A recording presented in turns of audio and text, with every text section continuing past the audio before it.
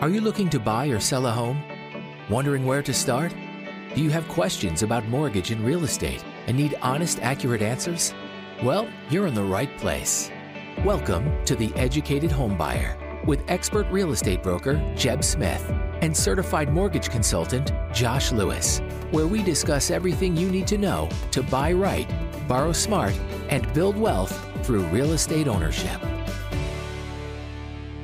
Welcome back to The Educated Homebuyer Live. Our goal here is to help you buy right, borrow smart, and build wealth through real estate ownership and financing. That's not an empty seat. That is Josh Lewis filling in, a resident mortgage specialist here. Josh, welcome to the show. I decided I was going to leave. I heard you end the music, and I said, I've had enough of this show. I'm out of here. Well, that's fair. Like a lot of other people might do this evening, but the title of the video, the show tonight is housing market will correct by 30% in 2023. And the reason for that is because, quite frankly, I'm hearing that comment. 30% seems to be the number that people have pinpointed for one reason or another across all media platforms, saying that's the number that housing is going to correct by. So we're going to dive into that, in more detail tonight and through some questions, answering questions. Before we get started, though, we're going to talk about this week, right? We've seen a lot of changes. Quite frankly, I think I'm wondering what the hell is going on here. But we had CPI. We had CPI come in higher than expected. We've talked about volatility in the market. We've talked about unknowns in the market and how that creates volatility when things don't go according to plan. And essentially that's what happened this week, right? So analysts were, more or less expecting a number around 8.1%. Inflation came in at 8.3%. They expected core inflation to actually, I think, stay the same, maybe even improve a little bit. It went up. So across the board, it was a disaster. And with that being said, we saw rates, jump 0.25% in a day. The 10 years up, rates are back at the highs again. Josh, let's talk about it. Well, let's go back. Last time we had this discussion, May into June, when rates were getting worse, we had some really hot CPI figures. Everyone in the world was convinced that we were going to see taming inflation through the spring. And when it didn't happen, that June CPI report is where everything kind of jumped off. And from there, it was a much bigger number than expectations. And where we missed this week and why we are kind of back at the same point is you and I were going forwards. There are some very good projections. There are people that understand everything that goes into the CPI calculation, and they can get advanced reads on it and forecast it. Well, as of last week, they were saying, they were wrong. They were very wrong. Well, and actually not all that wrong. They were projecting a negative 0.1 read for last month, and it ended up a positive 0.1. Well, a positive 0.1 read on inflation is a really good read because that would be 1.2% for the year. It's just, it goes back to expectations. When you're expecting negative 0.1, positive 0.1 doesn't look so great. But most importantly, what you talked about, Jeb, is the core. No one really expected the core to increase. And why did it? It's because of two reasons. Food costs are up and housing costs are up. And we can dig into CPI and we can bore all of you guys with how they capture the cost of housing within the CPI. It probably understates the cost of housing for anyone going out and getting housing right now. If you need to rent a new apartment, a new house, or if you need to buy a new house, it probably understates how high those payments are. But the reality and the difficulty of factoring that into something like the consumer price index for all consumers is that most people, 60% of Americans own their homes and they're sitting tight with low mortgage rates. It doesn't matter that home values have gone up because they have a fixed payment. For renters, if your lease is up or if your landlord decides, hey, I'm going to jack the rent, it's sort of going to be a difficult situation for you. So food prices should moderate. Rent increases will moderate as home prices moderate. There's a lack of supply there. We talk about supply and demand. So it's going to be interesting where we hit the next few months. I don't believe September. I think it's October, November, and December were the really hot reads last year. So if we have tamer reads and the hot ones peel off, especially in light of the Fed acting very aggressively and indicating that they're going to do so at this next meeting next week and the meeting the following month, they're probably going to overshoot. And we've talked about that. They're stepping yeah. hard on the brakes. No, understood. But for anybody out there in the market at the moment, that doesn't provide any comfort, right? And, Josh and I have these conversations, and it's like sometimes we end the conversation going, like, what does that actually mean? Like, what does it mean if rates continue to go up? Yeah, it affects affordability, right? For sure. Yeah, it affects people on the market that have to sell. I mean, those homes where people have to do something, they have to adjust in order to get that property sold, right? Because if rates go up, it doesn't affect cash buyers, but the majority of people out there aren't cash, right? So they've got to be able to purchase, and they're going to be hurt by higher rates. But for all of those people sitting in a property, not having to do anything, wanting to do something, but comfortable where they are, maybe it's not the perfect property, but it's one they're just sitting. It doesn't affect those people. And that's where I start to come like, I have no idea. I don't know what that means for housing, because you need more supply come to the market, because you got to have a willing seller and a willing buyer to make a transaction. You can't just have one. Otherwise it's not a deal. And so if no new homes come to the market, and we continue to see this stalemate, if you will, what does that mean for prices? What does that mean for? It definitely means less sales happening, right? So less transactions across the board. Who does that affect most? It affects realtors and mortgage professionals. Now, I'm going to be fine. My income's going to suffer, but I'm not going to lose my house. I'm not going to lose my business. I've got other things going on, which is nice, but there are people that are going to be affected. And that's, I guess, the unknown, Josh, that you and I talk about. It's like, we don't have an answer for that at the moment.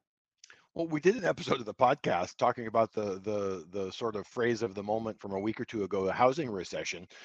The housing industry, so realtors, builders, contractors, mortgage people, there's absolutely a recession going on in our industry. Anyone that tells you there isn't would be naive.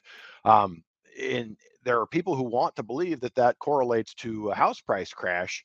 And one of the best articles that you and I saw this week, we've talked about a guy that writes for the chief economist for Housing Wire, Logan Mohatashammy. I think we got that right. Yep. He and he was talking about, I forget what phrase he gave it, but basically sellers being locked into their homes. And he said, I've never bought into this hypothesis before. And that's because for 40 years, you might have a year or so of higher rates, but then they would continue that downward trend. So we never had an extended period of time with this degree of ultra high rates. And I say ultra high rates, a 7% rate is not an ultra high rate in general. Relative to a 2.5 or 3% rate, it's an ultra high rate. So when we look at that, home prices, a couple of things we've talked about here on the show. The average homeowner has 42% loan to value on their home, meaning 58% equity in their home across the country. That's not a person at risk of losing their home. And if that person owns the home and they owe 42% against it, what do you think their payment looks like relative to renting an equivalent property? What does it look like relative to renting an apartment? It's probably less than apartment rent.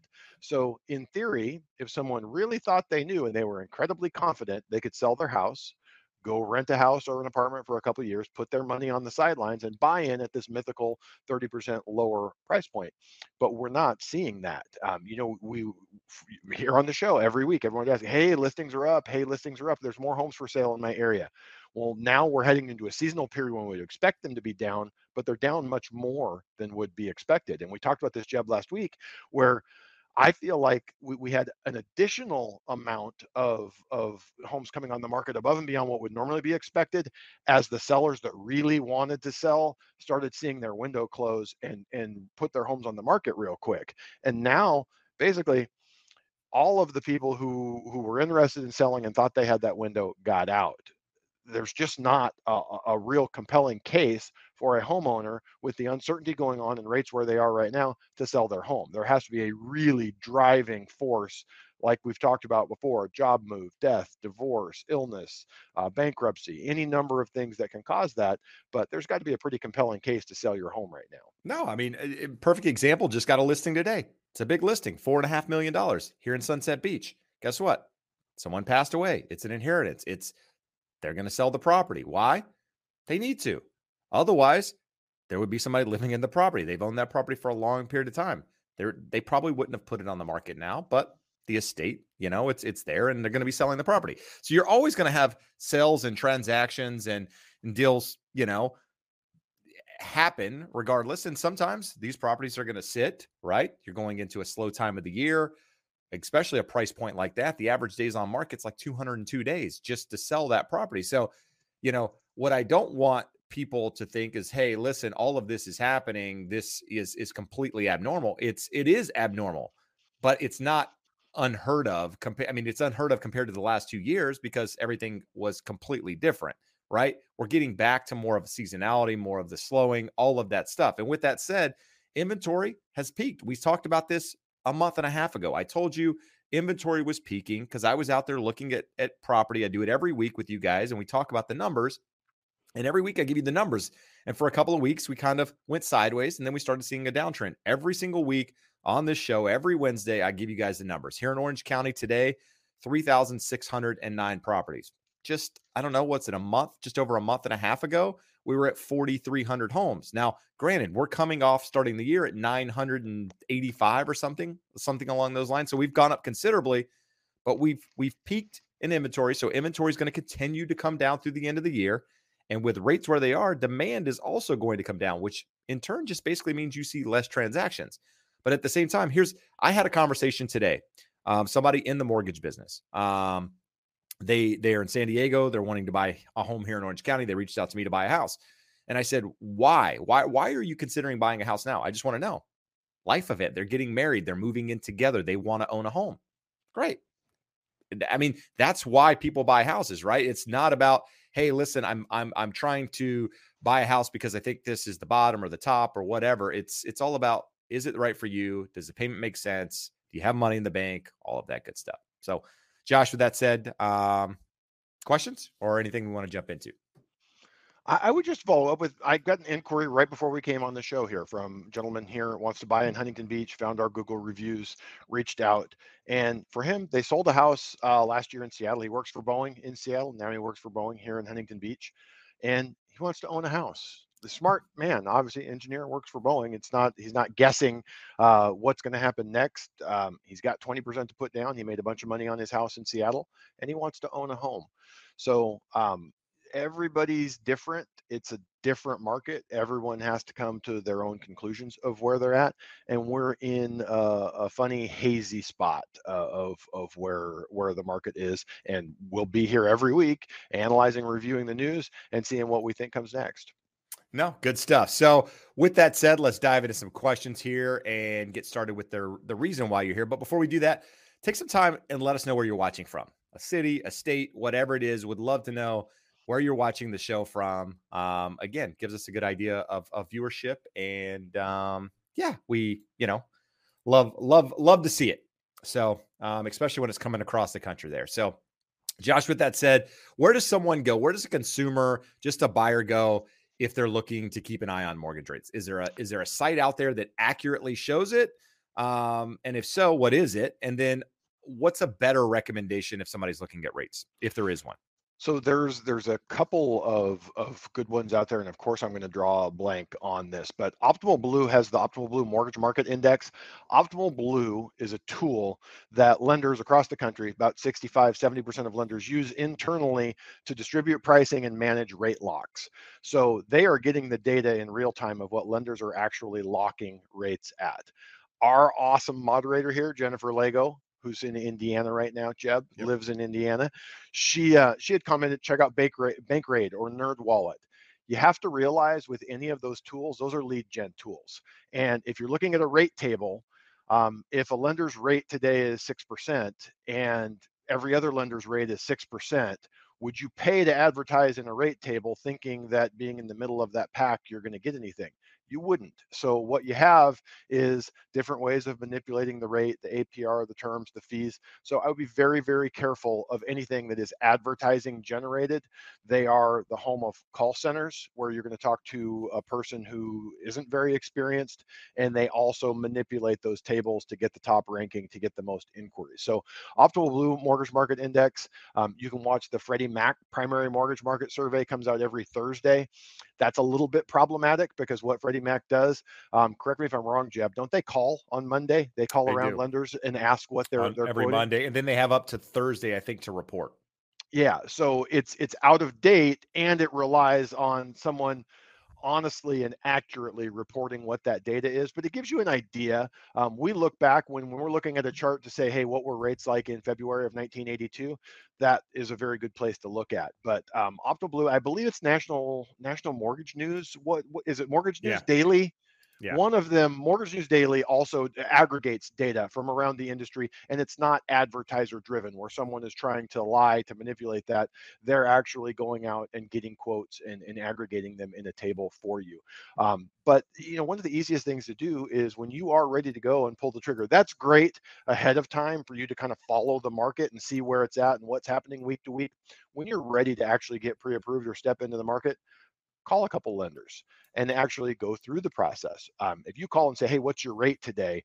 You are not going to get accurate information. There's over 40 factors that go into an accurate rate quote, and you may or may not know all of those. So the best thing to do is to complete the application process, get a credit report, a mortgage credit report, know exactly where your scores are, and have 1 to 3 lenders in the same time frame, same afternoon, same morning, quote you those interest rates. And most importantly, they should all be in a fairly narrow range. That should not be the deciding factor. You should find the best lender who hears and understands you, who has the best knowledge and expertise that you can judge, who is in that competitive range of pricing rather than the absolute lowest. Now, Josh, when you say that, there's a lot of people out there going, dude, I'm not buying a house right now. Rates are stupid. Prices are stupid.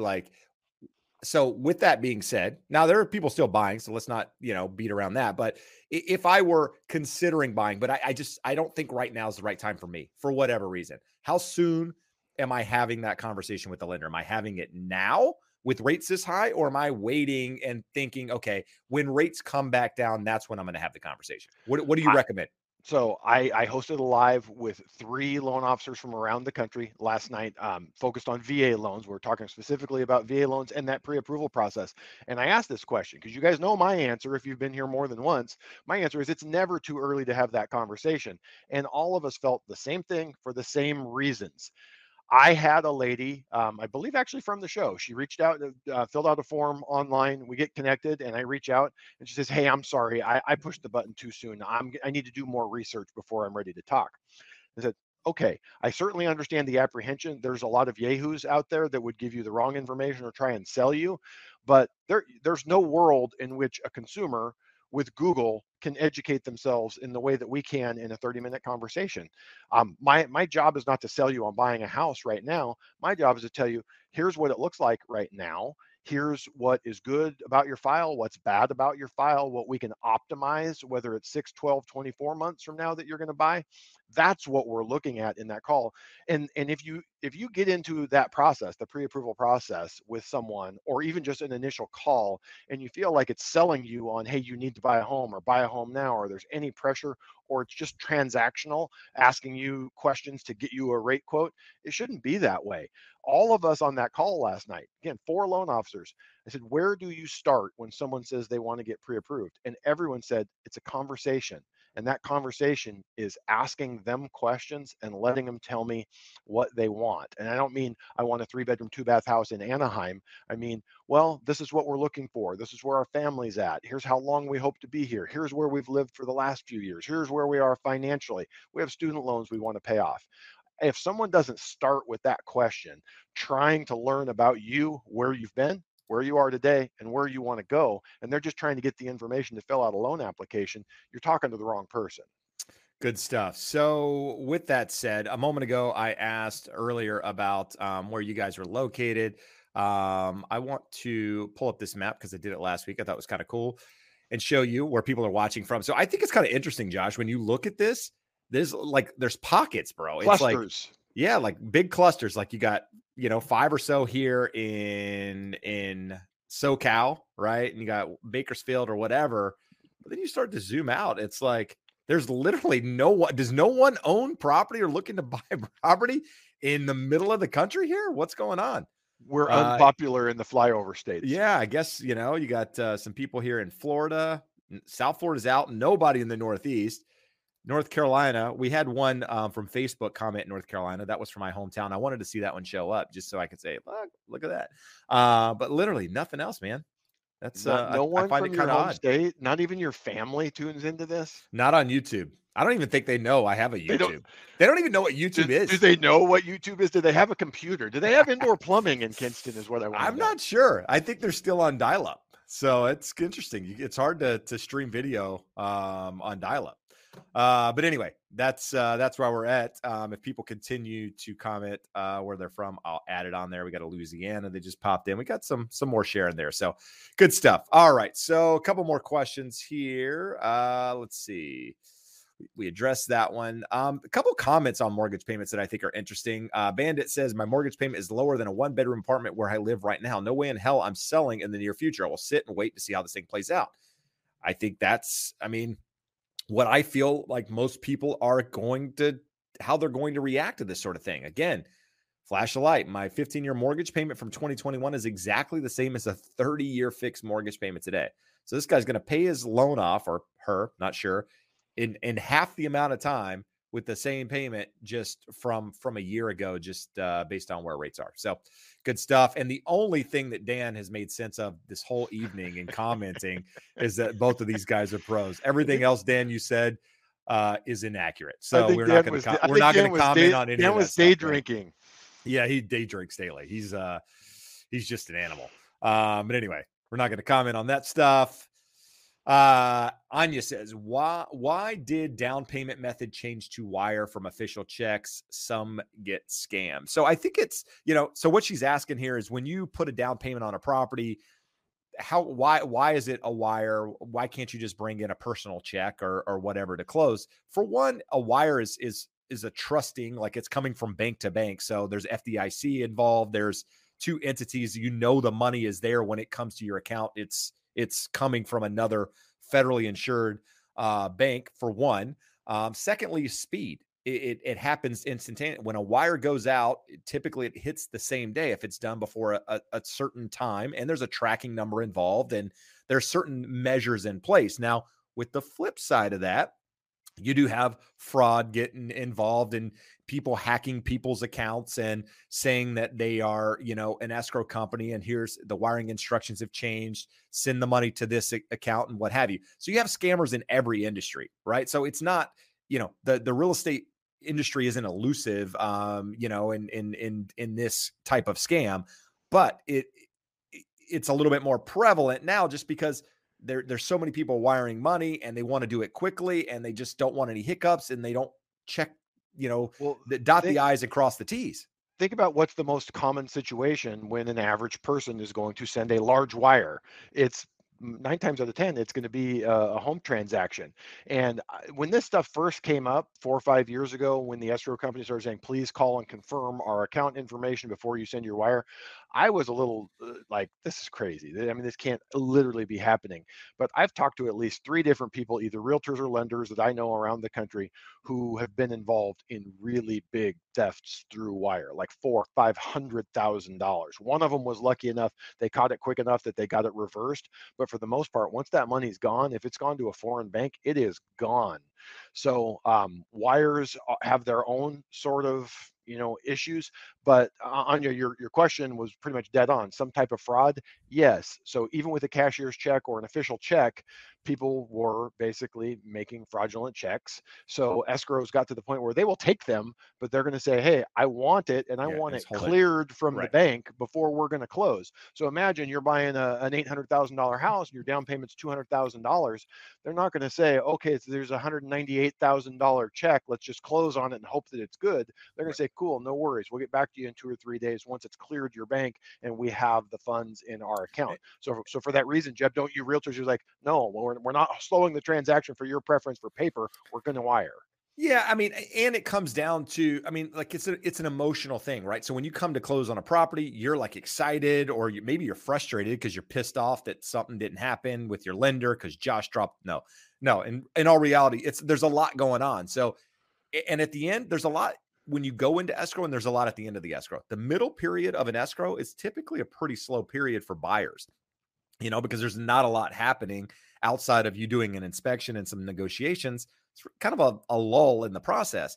At the end, there's a lot going on. Paperwork's being signed, docs being signed. You're excited to close. And so somebody sends you a document changing things. You just think, oh, that's part of the process. Don't, just going to do what they say. And then all of a sudden you're out, a couple $100,000. And it does happen. I've been in an office where the guy I shared an office with, this was some time ago, his clients wired like $800,000 and it was gone instantly.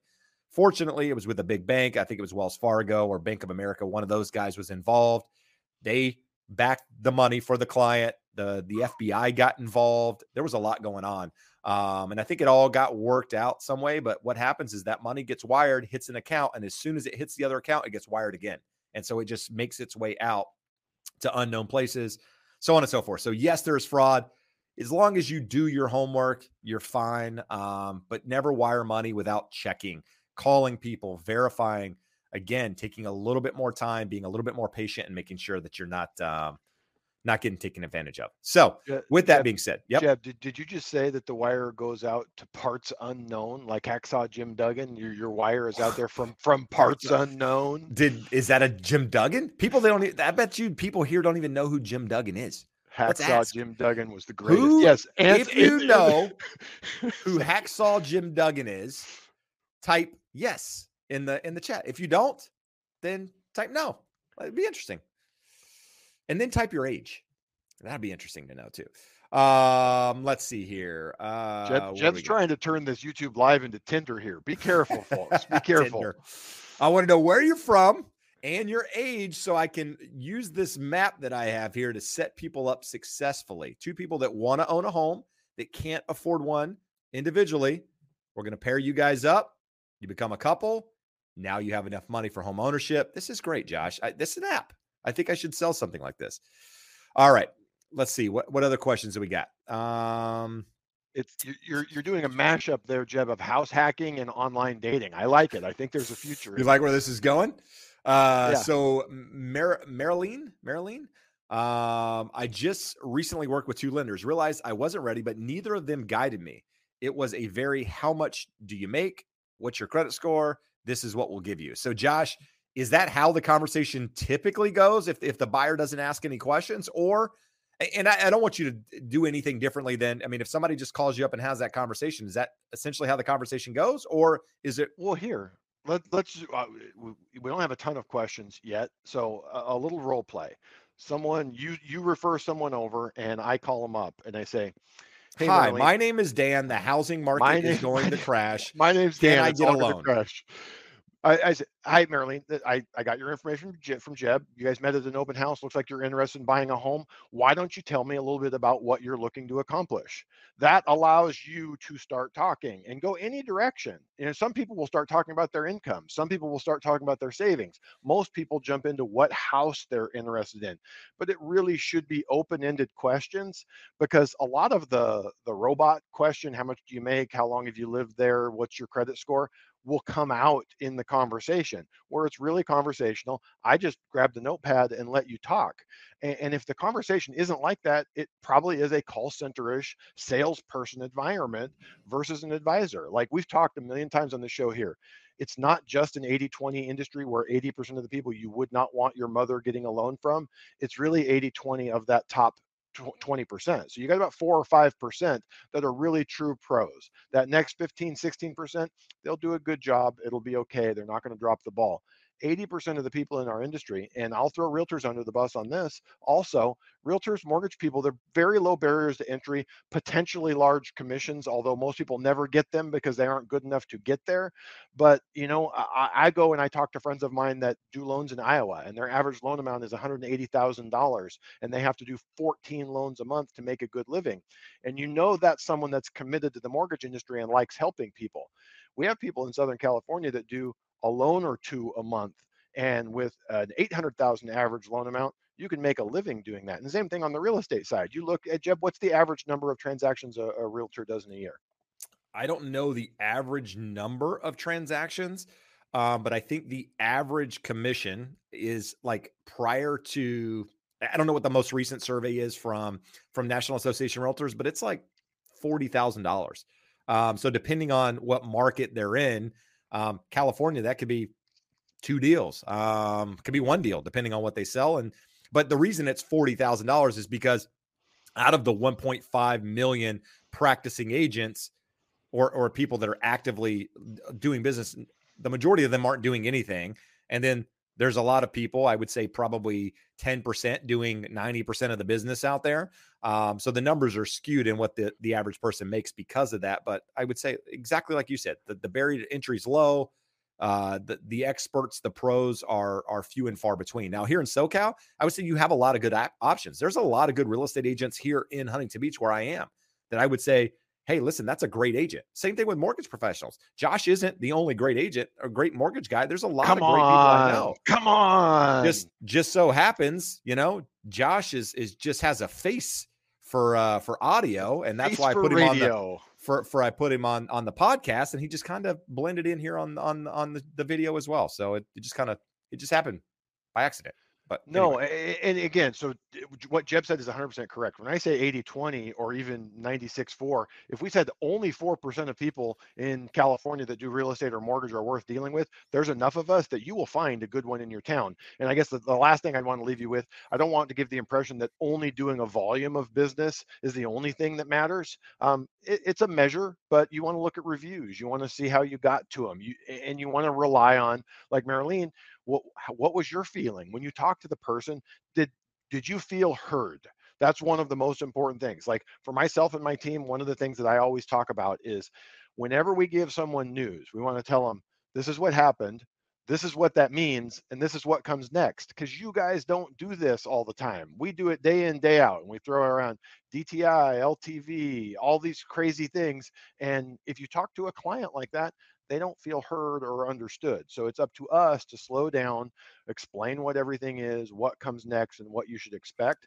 And the last thing, Jed, the last thing, I will hear on these questions all the time. People say, this is a really dumb question, or this is the first time I've done this, so I'm sorry if I ask stupid questions.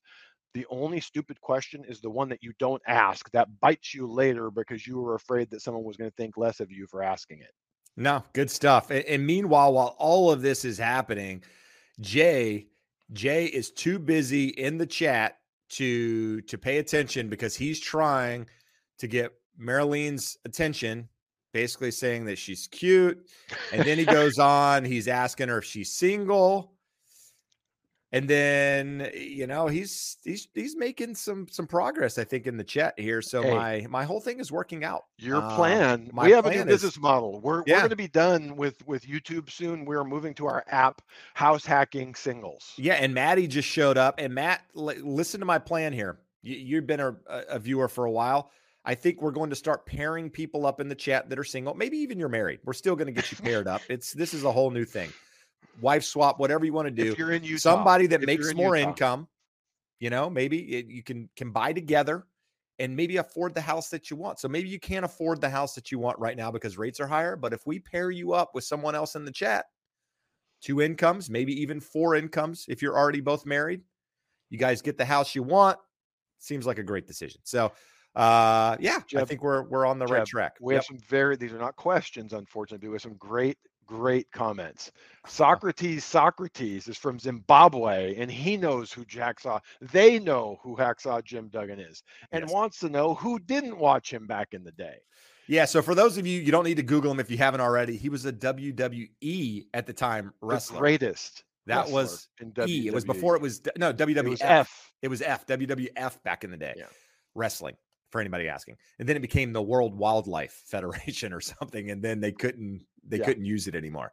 All right. Anyway, let's move along. Hold on, Jeb. What are we got another comment here. Kel says that they own, and the dating pool is terrible for a 45-year-old female in DFW. I tell you, my plan maybe the house hacking dating is not going to come together.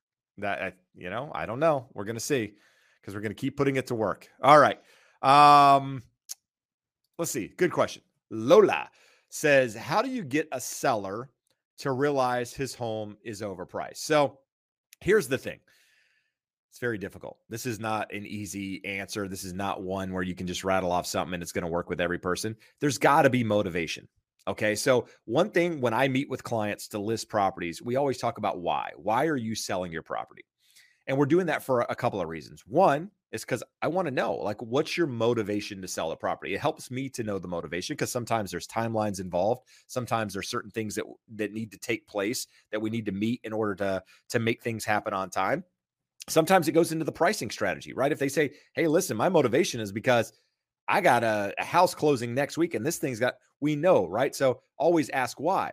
But another reason we ask as salesmen, saleswomen, salespeople is to remind those people later in the process, right? So when things aren't moving and they're getting cold feet and or they're not budging, you remind somebody of why they're doing it. So I thought you said you wanted to sell because you had a house closing, or I thought you sell because you wanted to get closer to your grandkids and whatever, right? It's all about figuring out that why.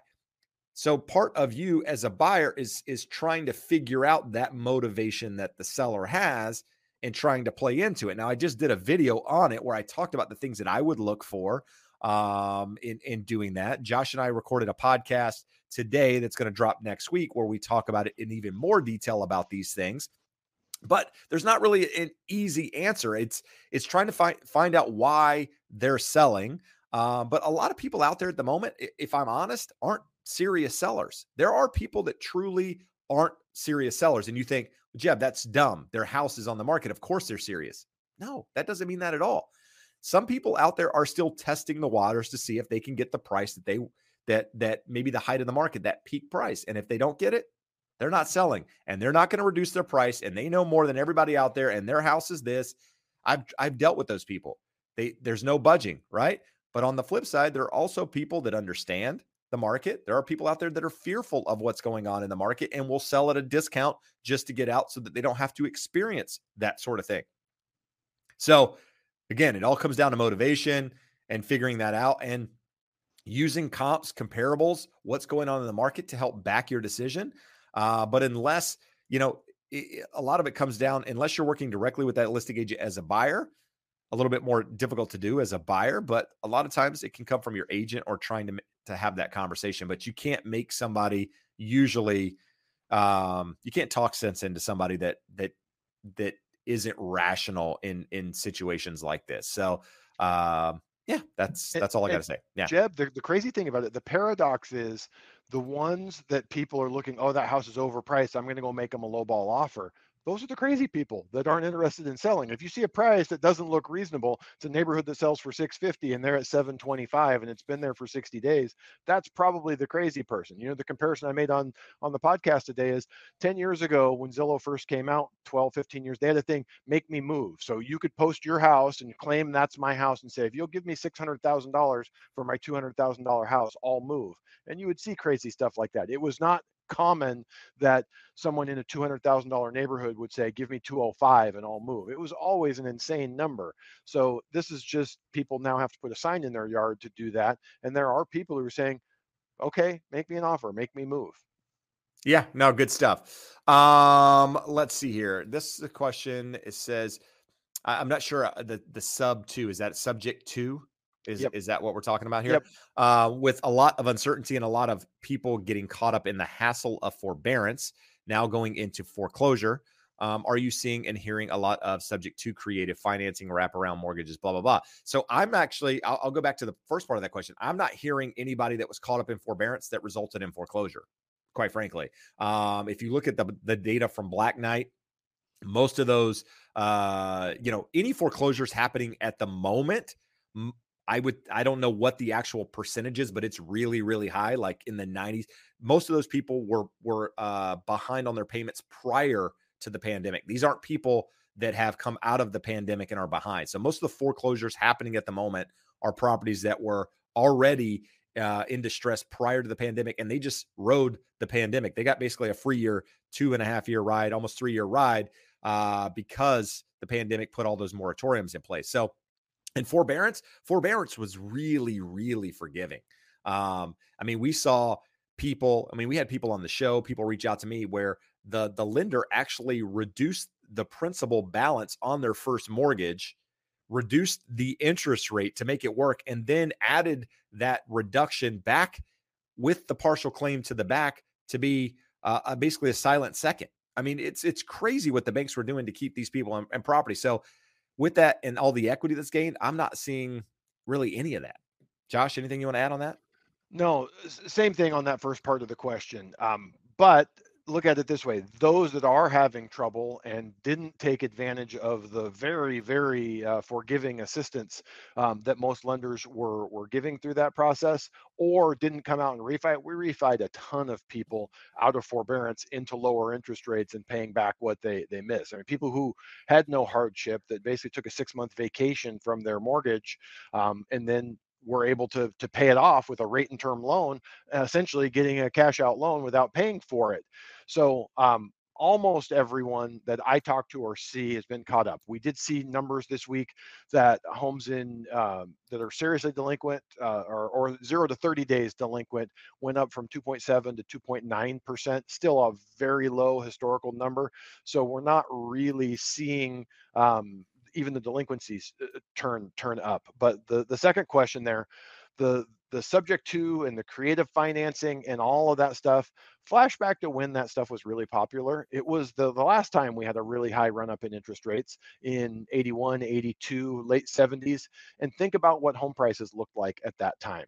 You know, you're talking in lots of areas, 25, 30, $40,000 homes. So a person could come in and maybe there was $10 or $15,000 equity in the home. And again, $15,000 was a ton of money in 1980 relative to what it is today, but it was fairly reasonable for someone to bring that in.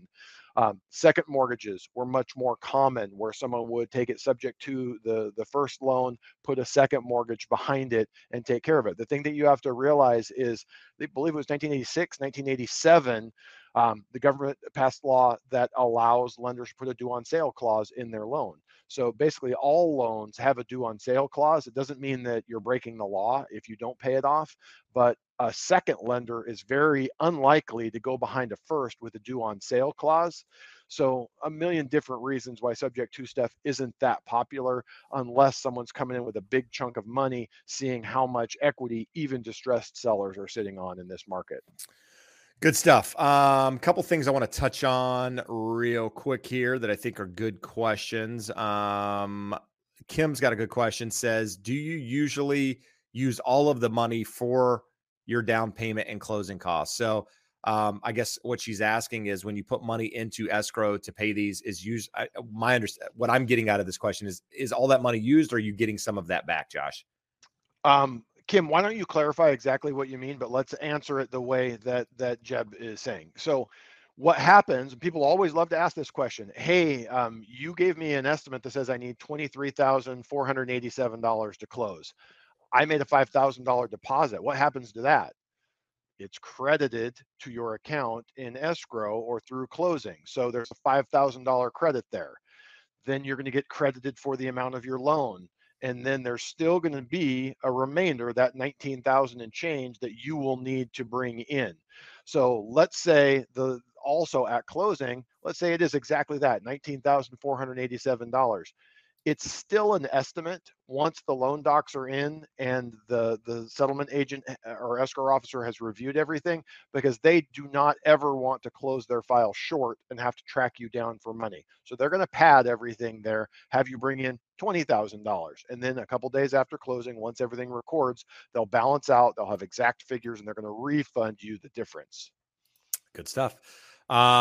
Jason says, I have a friend having trouble getting their offer accepted using a VA loan. Any help? So without knowing the details, what I can say is that the agent they're using and the mortgage professional they're using can make a huge difference in that offer getting accepted, by being able to convey how a VA loan works and how well qualified these people are. Unfortunately, a lot of agents out there are misinformed of how VA loans work, and how long they take, and the process with the appraisal and all of that. There's just misconceptions.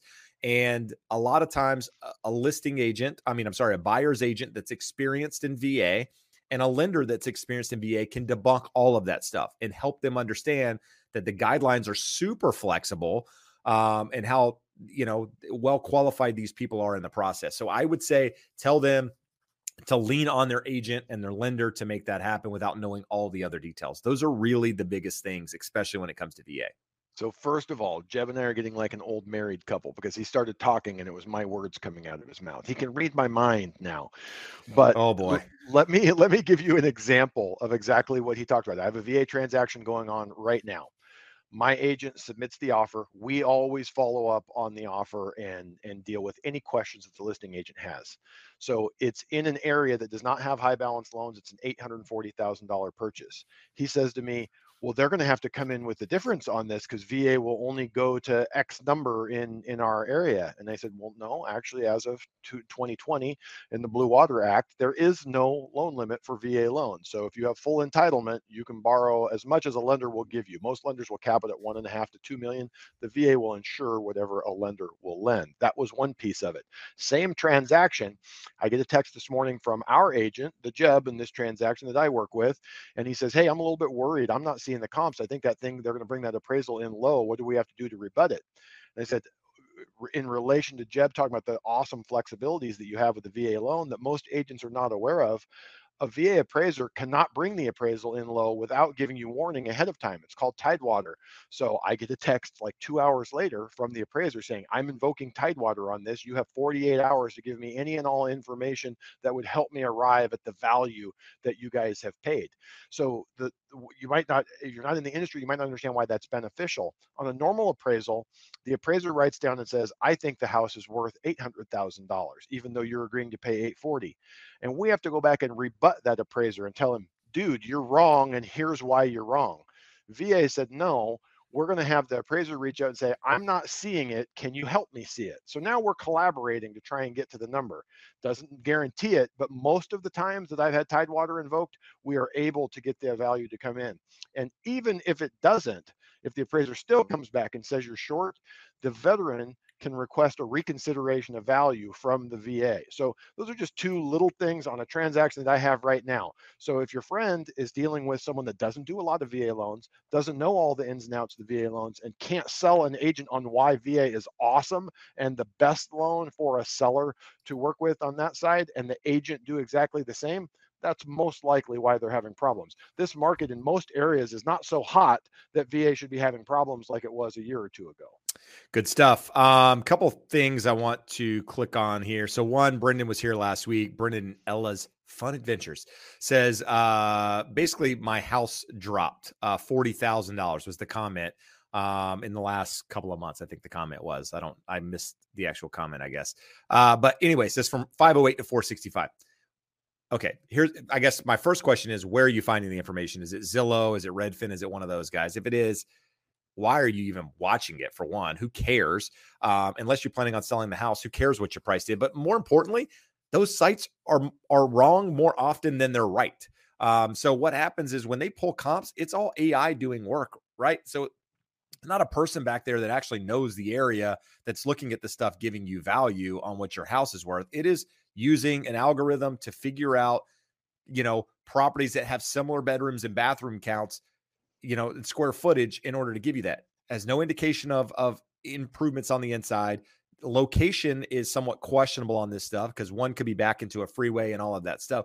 I'm not saying it hasn't, but I just say take it with a grain of salt. And at the end of the day, why are you watching your value every day unless you have to sell your property? You're going to drive yourself crazy, right? I mean, unless you've got a plan to do something with it, just sit back, make your mortgage payment, and live your life in your fun adventures, right? Well, tell them what happens to the Zestimate when you list a home for sale. Right. So I've actually done a video of this. I don't even know where it is at this point, but so oftentimes I'll look at Zillow, what Zillow's price is, and not because I'm looking at to make my assessment of what a home is worth, but I just want to see what it is. And say, for example, Zillow says a house is worth $1 million. Oh, here's a perfect example. I'm going to list a house for $4.5 million here in the next couple of days in Sunset Beach. I can almost guarantee you if I went on and pulled the property up today, what that property is worth, it would tell me that it was probably worth $3 million. What it doesn't know is the view of this property. This property is on the sand in Sunset Beach. So as soon as I put that property on the market and I listed at my price, guess what's going to happen to that Zestimate? It's probably going to go all the way up to my price. Why? Because now Zillow thinks I know more as a listing agent than their system does, and they're going to update that price to reflect it. In fact, I'm going to go on tonight and I'm going to copy what that price is. And when I list it, we'll do another comparison just so you can see exactly how inaccurate or accurate it is. Maybe it's right. I don't think it's going to be. So with that said, I hope that helps. Well, another fun one, Jeb. That house I bought out in Orange last year, we paid $500,000 for it. It was obliterated, absolutely destroyed. And when we bought it, it was probably worth $750 if it had been kept in really good shape. We put over $100,000 into it. The market's going nuts. It's probably worth $950 now. It's in sort of an infill development, so there's 40 homes that are all very, very similar. It should have Zillow Redfin should have very similar numbers. Zillow says mine has gone up to $600,000. If you click on every other property in that development, it says somewhere between $850 and $1 million. And you're like, are you dumb? I mean, do you think this is somehow a magic property in the middle of it when there was a model match that sold at 875 and yet it still thinks mine is 650? So don't watch these things. Don't obsess over them. I guess the last example I would give you with, I have a client who's looking at buying a property up in Idaho from the heirs of her boyfriend who unfortunately passed away. And they want the highest end of the range that you can find on Zillow or Redfin or Realtor.com. They wanted, I think, 375. So Zillow has it at 375. Redfin has it at 340. I look it up on Realtor's Property Resource, which uses better non-public data. It says it's worth 275. And then I looked it up on House Canary, which is another AVM, and House Canary has it at 405. So will you tell me what the house is worth? No, good stuff. Good stuff. All right. I'm going to go through some quick questions here, try to get some of these things out of the way with some quick answers, and then we'll get to some more detailed. Logical Thinker says, in California, is there a maximum that condos, townhomes can raise their HOA fees year to year, lifetime ceiling? Not that I'm aware of. There might be something in the CC&Rs of that association where they've set a limit, year to year. But I think most don't have anything like that I'm aware of, at least. So they can raise it to basically fit whatever their budget is.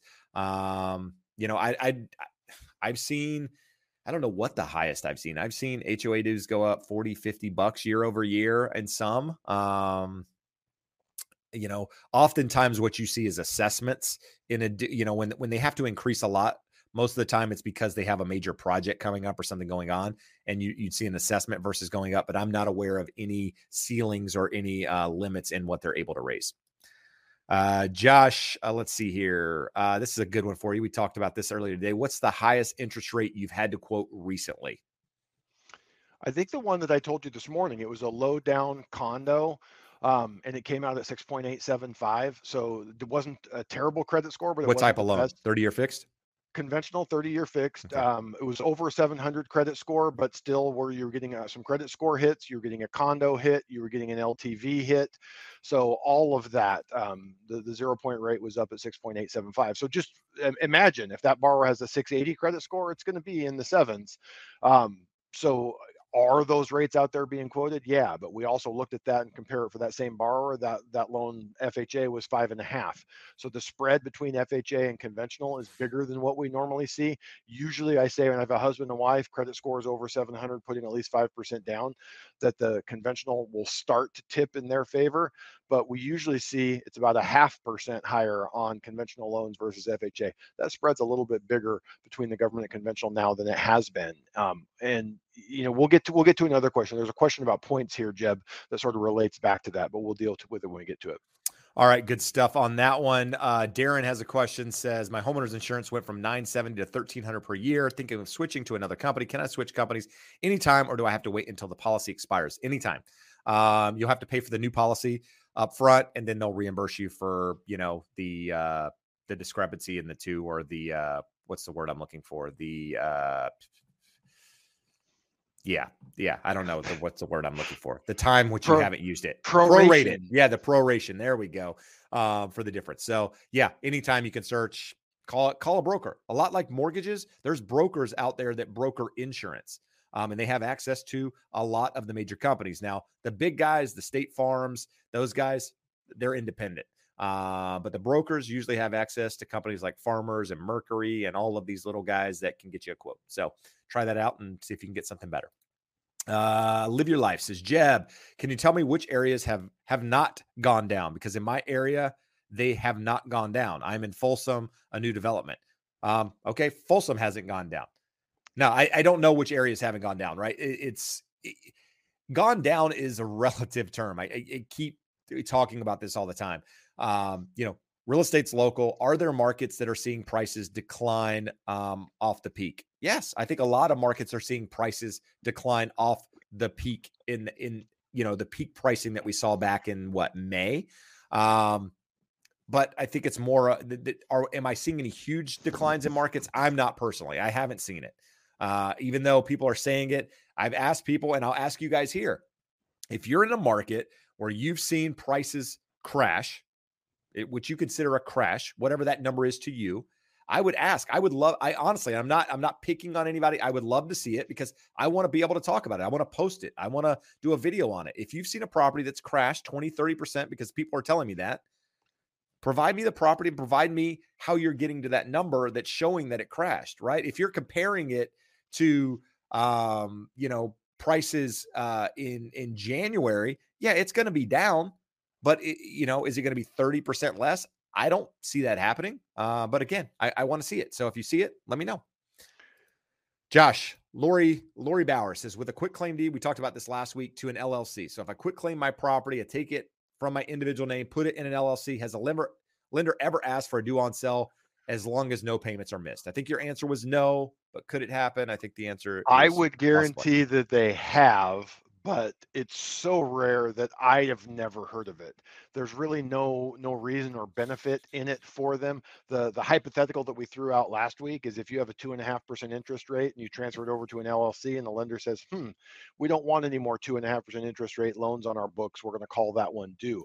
That's really the only scenario I could see why someone would call a performing loan. Lenders want those loans on their books. The servicing value of those loans is an asset, even when the loan at a lower rate may be worth less or would have to be discounted if it was sold because of the future cash flows.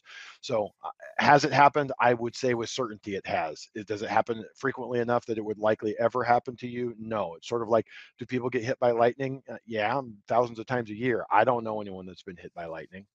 Good stuff. Kim has a question, says, in the OC, what is more available, condos, townhomes, or single family? So while Josh was talking, I looked it up. So at the moment, there are 3,609 active listings in Orange County, 3.3 million people, 3,609 listings. That's down from last week. Earlier, I didn't mention the number, but we were down week over week, 241 here in Huntington Beach. But out of those 3,600, 2,401 are single family homes. Now, part of them are attached single families, but they're single family homes. They're not condos or townhomes. So that makes what, 1,200 condos or townhomes. So there's double the amount of single families versus townhomes and condos. And I'll tell you probably why. Condos and townhomes are typically less expensive, right? Fall more in the budget of people out there looking to buy homes. Single family homes tend to run higher in price. You got less people that can afford those. Therefore, the inventory on those is probably going to be a little bit higher because that inventory is building. So hopefully that's helpful. Josh, I had another good one here and I don't, this is a good question. I don't want to deep dive into politics, but let's talk about it for a sec because, what does so this year is, obviously we're going to we're 2 years out, right? From election time, starting to get a lot more, politic talk and that sort of thing. Is there a party that, let's ask this. If you think the party stays the same, right? Democrats stay in, do you think housing continues this way? And what happens if it switches over? Does that have an impact in housing, you think? Or is it all just rate and inflation driven at the moment and whatever? It's not. So you're 100% correct. It's not the party of the president. It's the party that's in power. So right now, the way it's split, the Democrats are able to do what they want, and they don't understand economics. So many of the things they're doing are highly inflationary. So when you have inflation, it's going to be hard for home prices to go up because we have high interest rates and low affordability. Do Republicans have some magic answer for that? I don't know that they do. My general theory is that presidents get way too much credit for when things go well, and they get way too much blame for when things go poorly. They don't actually have that much power. Although our last 3 presidents have all decided that, what did they call it? Their executive privilege that they just Yeah, the decide that executive they're order. Yep. the executive orders, they're kings and can just decide. But going back before they all started passing these executive orders, it has to go through Congress and the Senate and be passed. And now we've had all this fighting where it's one side takes one thing, a direction for 4 years, and then it swings back the other way. Like, we need to get back to a point where we're on an even keel. But I'm very serious that we had, like, in early 2021, we had Democratic leaders saying, hey, we just gave away $5 trillion and there's no inflation. We can print as much money and give away as much money as we want. We've proven that. We need to pass this legislation now.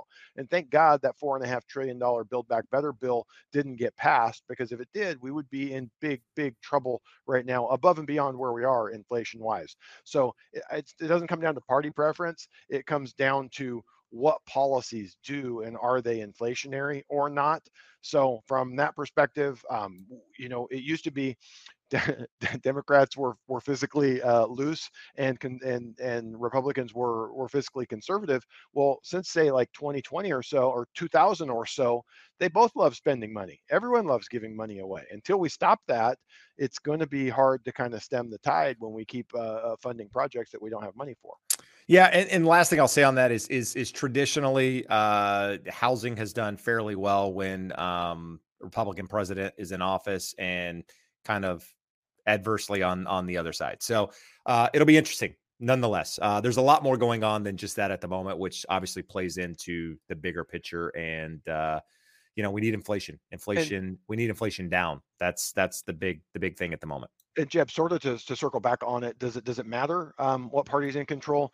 Going back to say the mid 90s and all time, both parties want their constituents to be prosperous. Housing has been prioritized and some would say subsidized to spread that prosperity. Nothing's going to change about that.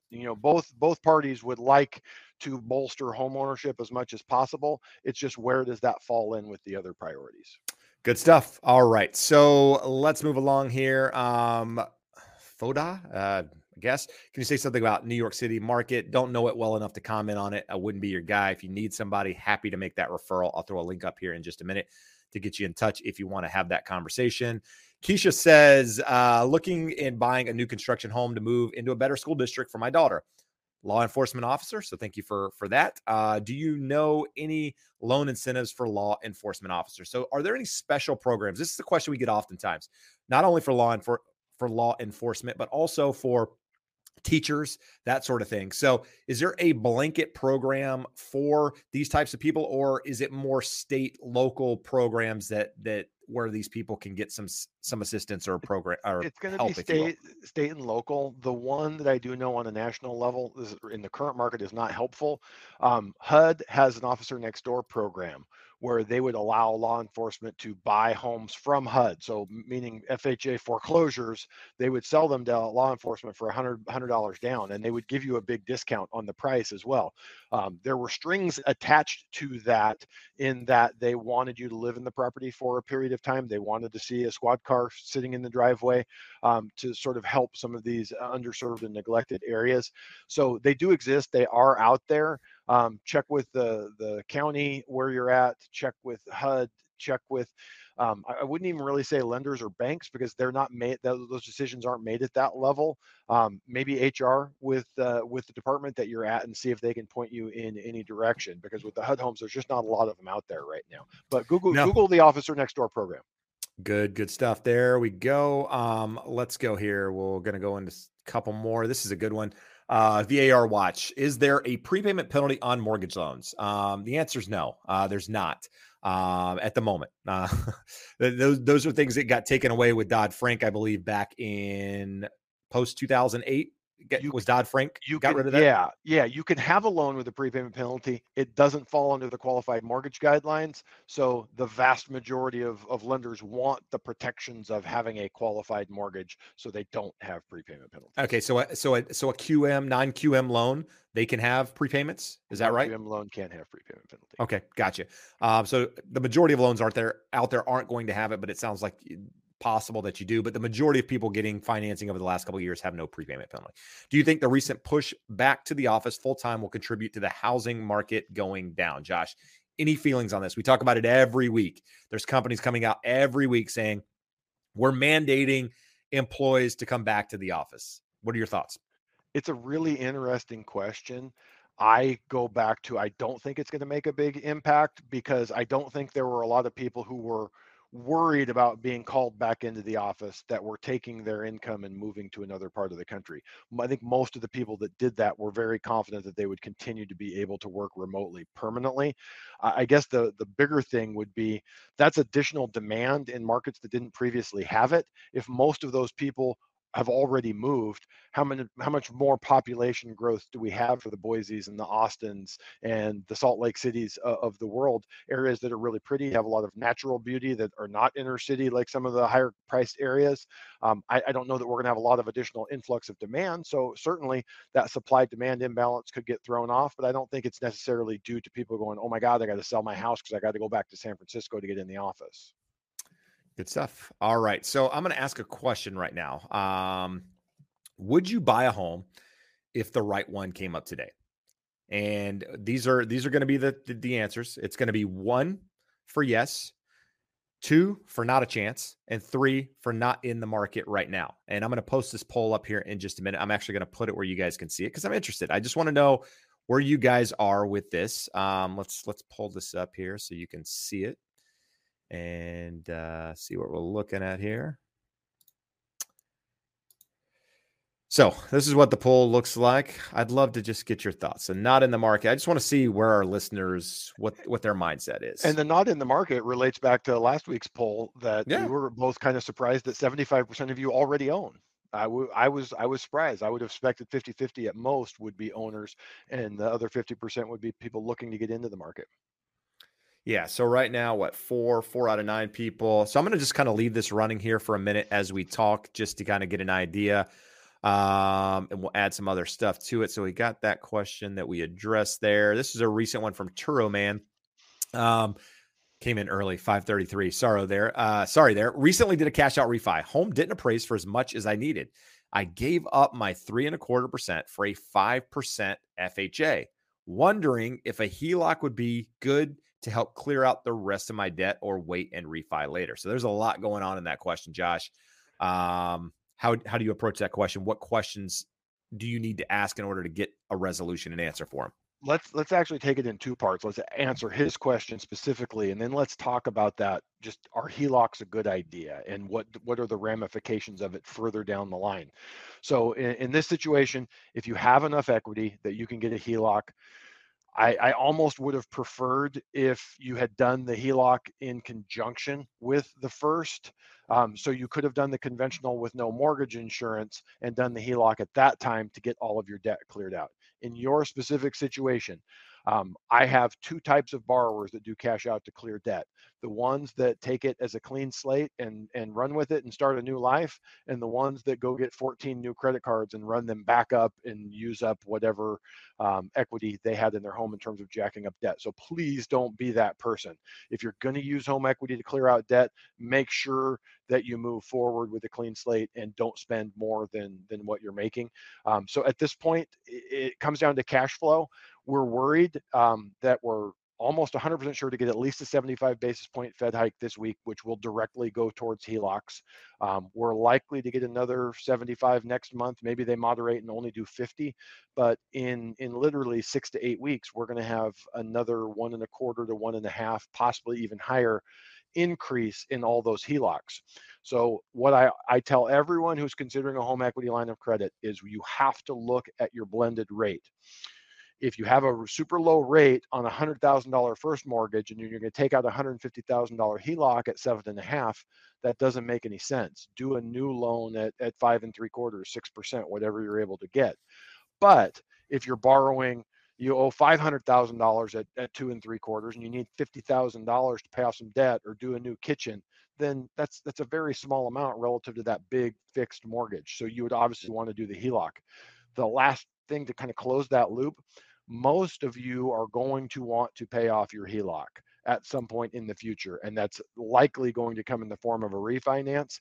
When you go to refinance and you pay off the home equity line of credit, other than jumbo loans, all other lenders are going to consider that cash out. So you're going to get slightly worse terms for doing a cash out loan in the future, even though you're only paying off your first and your HELOC. So it's something to be aware of, and it's something that your lender should be able to walk you through. These are not difficult calculations, and they should be able to show you, here's what the options are. And again, numbers never lie. You'll look at one and go, that's the right answer for me.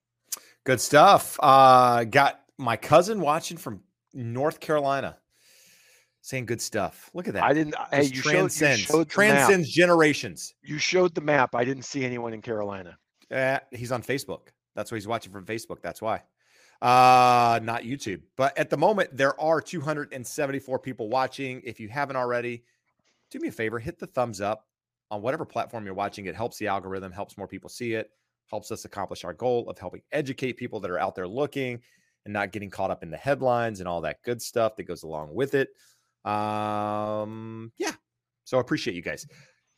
Platinum Black. I want to buy and relocate to OC in late June at the earliest. So we're talking a year out. At what point should I seriously start making offers on a house? So again, you're 10 months out at this point, right? Somewhere in there, 10 months. I would say that probably closer to March, April of next year is when you should really start probably looking. I would say April, just depending on what the market's doing is when you would start focusing on it. Anything sooner than that's crazy. And that might even be too soon, depending on what the market's doing at that time. So I would say reach back out when you get closer, and we'll help guide you through that process. There was another question there, Josh, I saw. Can you explain points for a mortgage and how they work? So this is funny, and we talked earlier about us in the industry think that things are simple and everyone knows them. And I get this question all the time. Okay, so I pay a point. How much is a point? You're like, duh, it's 1%. A point is 1% of the loan amount, but obviously no one outside of the mortgage and real estate industry knows that. So a point is 1% of the loan amount, and you can have fractions of points. You can pay a half of a point. You can pay 1.5 points. You could pay 3 points. A point is simply a percentage of the loan amount, and what it is it's a yield adjuster. Essentially, the lender on any given day, let's say today the number is 6%. Lender says, I will loan people money at 6%. If you're willing to pay them up front, they're collecting essentially some of their interest early, so they will give you a lower interest rate. So in essence, if you wanted to 5 3/4, generally the rule of thumb, and this is not hard and fast, especially in the current market, rate sheets look really crazy for a million different reasons. But in a stable market, generally paying 1 point, 1% of the loan amount will reduce your interest rate by 1/4%. So you're having to come up with more money at closing, but you're going to pay less every month. And if that ratio holds true, 1%, 1 point to 1/4% in interest rate, you're out about 5 years before you have your break even. And the reason why lenders are willing to do that is they know that when they make 10,000 loans, on average, they're all going to be paid off somewhere between 4 and 7 years. So there's a little risk to them, but not a lot of risk. It also can work in the opposite direction. If you don't have enough money to close and you're willing to pay a little bit more on a monthly basis, you can go up and say, I'll take 6 1/4. And in this situation, you're going up 1/4%. They'd pay you 1% of the loan amount that you can use towards your closing costs and prepaids to reduce your cash to close. So hopefully that helps close the loop, but it's 1% of the loan amount. It's a yield adjuster. If you're willing to pay it up front, you'll get a lower rate. If you want them to pay it to you at closing, you get a higher rate and a higher monthly payment. Good. All right. Ed's got a question here. Ed says, what if your house is paid for and getting a line of credit to buy a rental property or pay cash? So I guess if you kind of a two-part question there, if you're getting an equity line to buy a rental property, that's going to be different than paying cash. But I think anytime that you're buying a rental property, you got to think of two things, right? I mean, we talk about these all the time. Are you looking for a property for appreciation? Or are you looking for a property for cash flow? Everybody wants both, but in theory, depending on your market, it's hard to get both unless you're doing short-term rentals. And that's questionable because the market can change in some of those areas. So for example, California, very easy to get appreciation. Historically, you look at the market, the last 60 or so years, homes have gone up about 7% or so. Whereas Eastern North Carolina, where I'm from, homes don't appreciate at 7% a year. You might get a couple percent a year. You might have a couple of years where home prices don't move at all. But cash flow is important in those scenarios. So you got to see what you're trying to accomplish. And with regards to taking the equity line, if you're pulling cash from a property to go in and buy that rental property, how much is your payment going up on that equity line versus the property that you're buying? What's it bringing in? Is that difference? Are you comfortable with that difference, right? Is that enough money for it to make sense for you? And then if you're going to pay cash for it, what's your return on that cash? What's your cash on cash return? And does it make sense? How long is it going to take you to recoup that cash? I mean, those are all things that I'd be asking if I was considering buying a rental property, regardless of whether I was pulling it from another property or having the cash to pay it up front. It's all about return. Josh, anything you want to add on that? Yeah, a couple of thoughts that are a little bit different. I agree with everything that you said, but the benefit would be if you get a line of credit, you can make a cash offer. You're going to show, here's my line of credit. I've got $300,000 line of credit, and I'm buying a $200,000 house. All they want to know is you don't got to ask anybody. You can request a wire, and the $200,000 goes over there. If you did that, I would be inclined to then take out what's called delayed financing to put permanent financing on that house, which will have a lower interest rate than the HELOC, is not variable like the HELOC, and it's tied to a rental property. If heaven forbid something went sideways and you lose a home, you don't want to lose your residence and get stuck with the rental. You'd rather lose the rental and have your home free and clear like you have it now. And the other benefit is if you did that, you have now replenished your home equity line of credit. You could buy another rental if you wanted to. So just some additional thoughts. There's no right or wrong on this, but just some ideas. No, and he's looking at, it looks like cash flow in Myrtle Beach, right? So Myrtle Beach has blown up over the last, decade or so with regards to people wanting to move there. Well, probably a lot of short-term rentals, a lot of opportunity. So hopefully that was helpful, Ed. Well, here, before we move on, we have a user-generated answer. Line of credit HELOC for the down payment, only then finance the rest as an investment mortgage. You can do that as well. It's not going to give you as much leverage on the purchase of being able to say I'm a cash buyer, but you can essentially do 100% financing by getting that first mortgage and coming in with the HELOC off of your property. Good stuff. Let's go. Trying to find something different.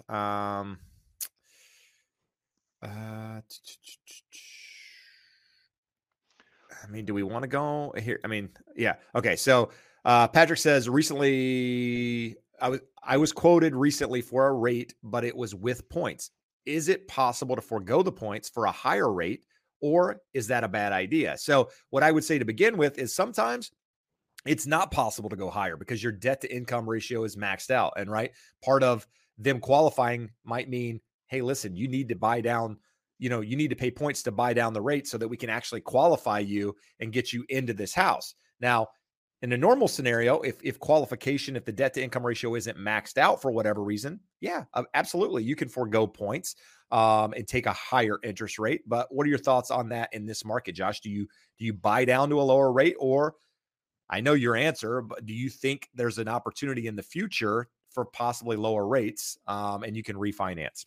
So I absolutely believe there's going to be a good opportunity to get a lower rate in the future. So just based off of that, my answer would be absolutely go 0 points and take a higher rate.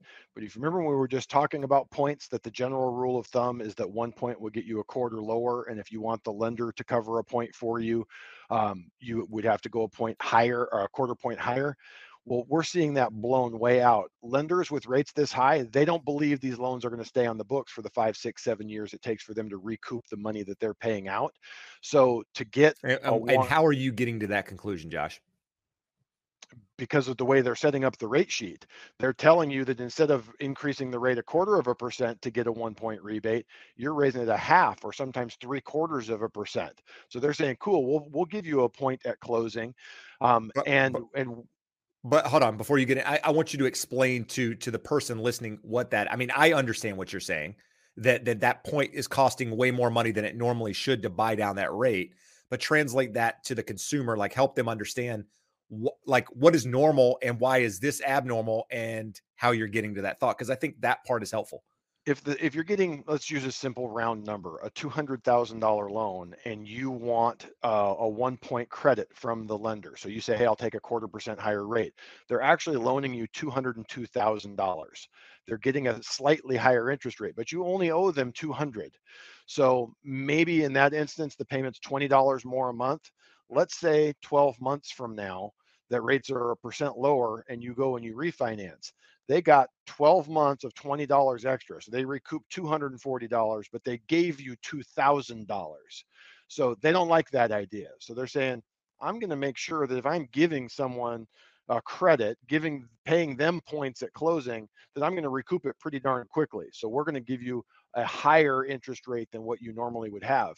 And they're also doing the same thing on the flip side. It is better for them to have you pay them a point so they make some money off that loan. So we're seeing in a lot of situations that a rate at 5.625 or 5.125, depending on where we're at on any given day, like a point will get you down close to 0.5%. So I don't hardly ever quote loans with points. In the last 2-3 months, it makes all the sense in the world, because it's like a 24-month break even, a 20-month break even in a lot of these situations. And we don't know. I believe rates are going to go lower in the near term future, 12, 24, 36 months, but we don't know that to be a fact. So if we know that if rates never got better, you pay this point, if you're able to, you're going to benefit for the remaining 28 years of the loan, then it can make sense. And just honestly, we talked about that whole 80-20 thing with loan officers. Most loan officers don't understand this. Most loan officers don't look at the rate sheet and realize, hey, the rule of thumb doesn't apply now. You pay a point and get a much lower interest rate. So you need to be making sure that you're working with someone that can explain this to you, can pencil it out in a spreadsheet or other presentation software where you can see the cost over time of each of these options and know which is best for you. No, good stuff. And this was the second part of his question, Josh. Anything or a separate question, but it kind of goes a little bit deeper on asking about refinancing down the road. Is there anything more you want to address on that, or do you feel like you got it all out? It just comes down to your comfort level. I have watched and analyzed interest rates for 27 years. I am quite comfortable making that bet. You may not be, and that doesn't mean you're wrong. It doesn't mean I'm right just because I've watched rates for 27 years. It means that I'm comfortable making that bet. You have to decide for yourself. For the most part, I think there's going to be a really good refinancing opportunity in the next 1 to 3 years, and I would keep cash to close as low as possible at closing right now, as long as you're still comfortable with the payment, you still qualify, and it doesn't limit your purchasing power. Good stuff. A Million Ways says, what's your opinion on using a HELOC for an ADU? I think ADUs add value to properties. The question is, how much value do they add? And I think that's something that's very, very difficult to determine. I will tell you, as a listing agent, it's something that people often ask me, hey, listen, if I add an ADU here, what does that do to my value? It's hard because you can't say, well, that you spent $100,000 on that ADU, your house is now worth $100,000 more. It doesn't really work like that. It's, how big is the lot? What does that ADU consist of? Is it a 2-bedroom? Is it 1-bedroom? How many square feet? There's so many things that go into it. And then you've really got to take something and be able to compare it to really figure out, hey, what is this selling for? A lot of times what I'll say is, it really comes down to perceived value. What does someone see the value in that as, right? If I'm buying a home and my mother-in-law has got to live with me, I really like this house, really like this location. She needs, I need a place for her to stay, and the ADU is it. I might be willing to pay a little bit more for that than what the market's bearing. And we're getting deep on this, but to end the answer, I think there is value in it. It just really comes down to, how much is that HELOC going to cost you per month to build that ADU? And are you renting that ADU out and making money on it? Is it for personal use? What are you trying to accomplish? And as long as you're comfortable with it, I think you're adding value to your home, right? It would be like, hey, Jeb, should I do a HELOC and do an addition? I think that's a smarter move than probably trying to go out and find a new home in this environment, just because you keep your tax bases low. There are benefits to it, but again, to each his own in this sort of thing. Anything you want to add on that, Josh? No, it comes down to numbers, and it's a little bit more complex. It's easy. We talk about numbers never lie. It's very easy for me to spend a couple minutes here on my computer and run some numbers for you. I don't like that question. This is great. That's So a this bunch of is shit. great. So Oh. Jennifer gave us $20, and Jennifer says, "What channel can we find content from you and your team, Josh?" Go ahead and answer, Jeb. He can't provide a link because Josh is in paralysis. The That's other what way these around. guys pay me for, analysis. He's caught up in his own head and not willing to film anything. That's the easy answer. So we're trying to get him off the fence in order to start a channel. So hopefully we can do that here soon. Josh, here's the deal though. Here's the real thing. He's going to owe me $1,000 real soon from a bet we made. We're gonna have to double or nothing. We'll run a mile. I'm actually we'll willing run to a double timed mile for double. But anyway, or we're nothing. going to move along. Sue says, "Hey, I'm buying a house soon. I waived appraisal. Was it a bad idea to do so?" Josh, what are your thoughts on waiving an appraisal? Most homes are not getting such bidding wars that it's necessary. But if you felt like you had to, and you wanted that property, I don't feel like the appraisal is all that important in this sense. So don't get me wrong. When we went through this question, when people this time last year, bidding wars, we were saying I overpaid. Well, you didn't overpay. You paid above what the appraisal practices allowed the appraiser to appraise it for, but there were 20 other people willing to pay that price, and the next home is going to be the same, and now there will be a competent would appraise for that. So if it's a home that you felt like you had to do that to win the bidding, and it was a home that you valued to that degree, then it's not a mistake. If you don't love that home and you feel like you got pushed or bullied into something, then maybe. But for the most part, I think you're fine. Good stuff. Let's see here. We got BB. Big brother? No, I think we've talked to BB before off air, but says, where can I find data on single family homes for time period between 2007 to current to compare markets in different zip code areas like Aliso Viejo versus the villages in Florida? That's the giveaway for me that we've had the conversation. So I'm not aware of any place that you can really pull that data. I can do it from the MLS, but I'm not aware of a site where you can actually pull that data off. You could do it, but it would require a lot of work and a lot of information to go way back. And quite frankly, I'm not even sure if those online websites have the data in detail from back then. So unfortunately, not really an easy way to do it that I'm aware of. Josh, what is the max you can buy to lower a rate? Is there a max? There, in theory, there's not, but any discount points, the points you're paying to discount the rate, have to be bona fide discount points. And you get into interpretations of the way the law was written, and a lot of lenders will end up limiting it. So I'm not trying to avoid the question, but if you thought you wanted to pay a bunch of points to buy the rate down, check with your lender and find out if they can do it in a compliant way. What I can say is if I pull up a rate sheet right now, the lowest rates on the rate sheet are like 5 and 6 points cost. So it's there. It's just, can we do it in a legally compliant way? Good stuff. Bad Instincts YouTube says Zillow has charts. So you might be able to find it on there. I'm not familiar with the charts that they have, but there might be some information out there for you just to follow up on that question from a moment ago. Let's see here. I saw something. You got a super chat, brother? Yeah, we got a super chat from Vandi. Used funds from a line of credit for earnest deposit. Is that an issue for HOA? A lender has not commented yet. So Josh, what's going to have to happen in this scenario? Are they going to have to prove where the funds came from? Yes, they're going to ask where it came from, and unsecured borrowed funds are not acceptable. So if it were a secured line of credit, so if you own another property and it's a line of credit against it, totally fine. If it's a personal line of credit, then we have an issue. We can't borrow money, unsecured borrowed funds for the down and closing costs. Good stuff. All right. Let's see here.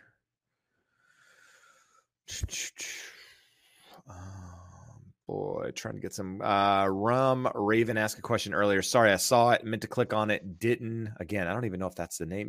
We need to know what the RVN stands for on this thing to see if we're just even close to what your actual username is. But what's the market like around the wildfire hazardous areas of California? Honestly, I'm not that familiar with a lot of those markets. I mean, we have some I guess wildfire areas around us. They continue to sell. They're a concern for some buyers because insurance is higher because of the possibility of wildfires happening. I don't necessarily sell a lot of properties in those markets, so I'm less familiar with it. But I would say they're always going to have buyers that want them, and you're always going to have buyers that say, not a chance I'm doing that because I don't want to have to deal with that. So I don't know of anything specifically happening in those areas. And fortunately, knock on wood, we haven't had a ton of wildfires this year so far. Hopefully that's not a precursor of something more to come. We did have one out, I believe, in Hemet recently, but outside of that, it's been somewhat tame. As they're, happening, it becomes more of a concern, but it's usually only a couple of months a year that's a concern here. So here's the thing that I would say, Jeb, more and more areas are impacted. I have a client right now buying down in Escondido, and it's not a high hazard area, but we're talking $270 a month for homeowners insurance when normally we'd expect $125, $150 for a similar home. Had a client buy out near Magic Mountain. And again, these are like areas that, they're hillsides and there's some brush, but areas that we didn't generally think of. So I am very careful with clients when I know they're shopping anywhere in hillside areas that I wouldn't normally think of a wildfire hazard area. We want them to get their insurance quotes up front and have their agent help them with that while they're shopping if they're tight on the debt to income ratio. All right. Bad Instinct says, can you remind me what markets we are in? So Josh and I are both in Huntington Beach, California. So Southern California, Orange County, more specifically. That's where we're at. Bandit, we killed Bandit last week, but he's back. He's back. I know he decided not to do the shots this week for the good stuff. So that was smart on his part. Let's see here. What do we got?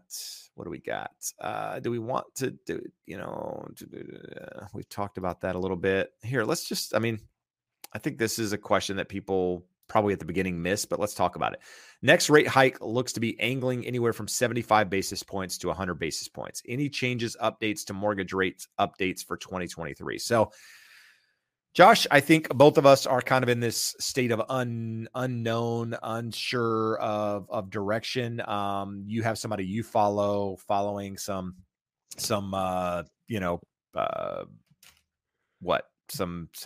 Elliott wave theory. I was looking for technical analysis. That's what I was going for. Couldn't think of the word. I don't know. Getting old, man. So what are your thoughts? 75 basis points, 100 basis points. At least I think 75 is I would say 100% baked in. Nothing's ever 100%, but 75 basis points, pretty high. I think there's also a high likelihood because of inflation that they think they can go 100. I think both are good possibilities. With that said, Josh, what happens to rates if that happens? I think that what the Fed does next week is basically been accounted for, and rates are continuing to inch up day by day. So if that happens, then we're knowing they're still continuing to price that in. I go back to, this isn't the first time we've been here. So back in June, we hit about the same level here on the 10-year. And when we were getting to that level, the technical analysis said we have support at around 348. And if we blow through that, it's 365. And if we blow through that, there's not support for a long, long time. And when you say 345, 368, we're talking about the 10-year. The 10-year treasury. And we are pushing up right back to that 348 level. That would be a double top. So we are in an uptrend. I don't need to tell you guys that, but when you have a channel that goes up and we hit the top of that double top, meaning we were there in June and we're here now, most likely what happens is we hit that resistance and come down. It's not guaranteed. If we run through it, then we're looking at another eighth or a quarter worse in rates before we hit support at 365. And if we run through that, we're probably talking another 0.5% higher from there. So as crazy as it sounds, we're talking about, 6.5% interest rates, depending on the program. We could see another 0.5 to 1% higher. So a lot of the questions that you guys ask in here, I've got new construction, it's going to be built at this time.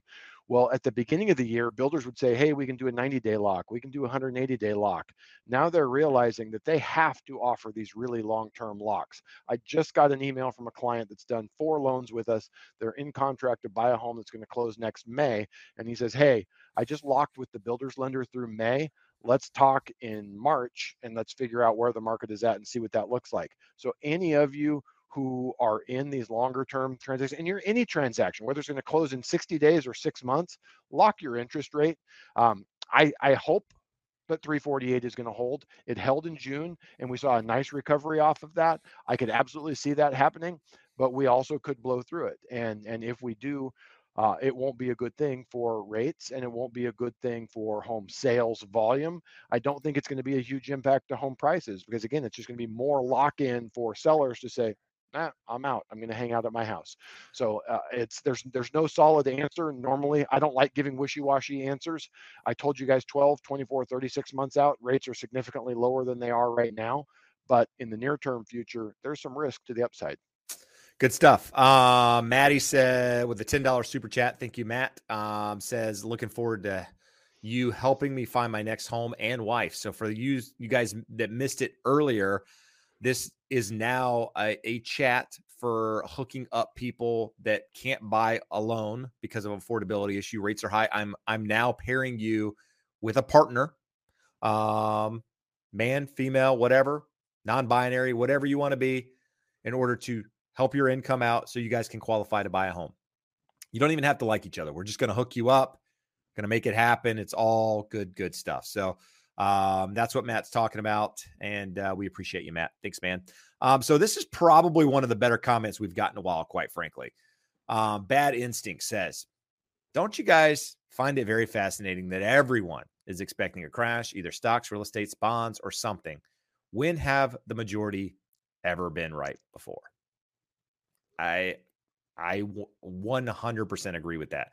Now, the reason that I don't believe a crash is coming isn't because everybody on the other side thinks it. I more believe in the fundamentals of the market and supply and demand and all of the things that basic economics. But nevertheless, I also agree with what you have to say there. Jeb, we can end the show. We have the comment, not just of the show. We have the comment of the year. Oh, we do. Wesley changed his profile picture for the partner program. He needs an investment property. There we go. Look at that, Wesley coming in strong. We got to set up profiles now. Yeah, so you got to have you got to have your profile picture on here, guys. We're hooking you up. We get your picture. We need to know your income, your FICO score, and how much you have available. Yeah, for you the guys town. need to. I'm going to set up a spreadsheet where I have all your information. We're going to be able to pair you guys based on. Ideally, you're in the same market, but maybe it's better if you're not in the same market. That way, you don't have to see each other. VAR wants to get hooked up with Jennifer. So well for residences. Look, this is good. VAR wants to get hooked up with Jennifer. I mean, this is like eHarmony. This is really good stuff. We're going the right direction with this. Josh, put another poll up. How much are you guys willing to pay for a monthly subscription to this service? Jeb and I are trying to figure out if we can stop selling homes and doing loans. Yeah. Well, we might stop here soon enough without whether we want to or not, just because of where rates are. Maybe we're just chatting all day on YouTube with rates going up. This is a good question, though.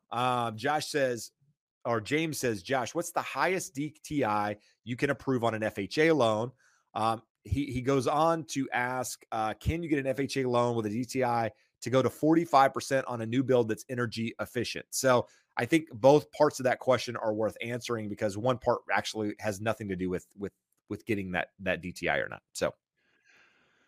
Yeah, the energy efficient mortgage, you can finance energy efficient improvements with your FHA loan, but they don't change the DTI. So 46.99 on your housing to income ratio, 56.99 on your total debt to income ratio when you factor in autos, credit cards, student loans, any other consumer debt.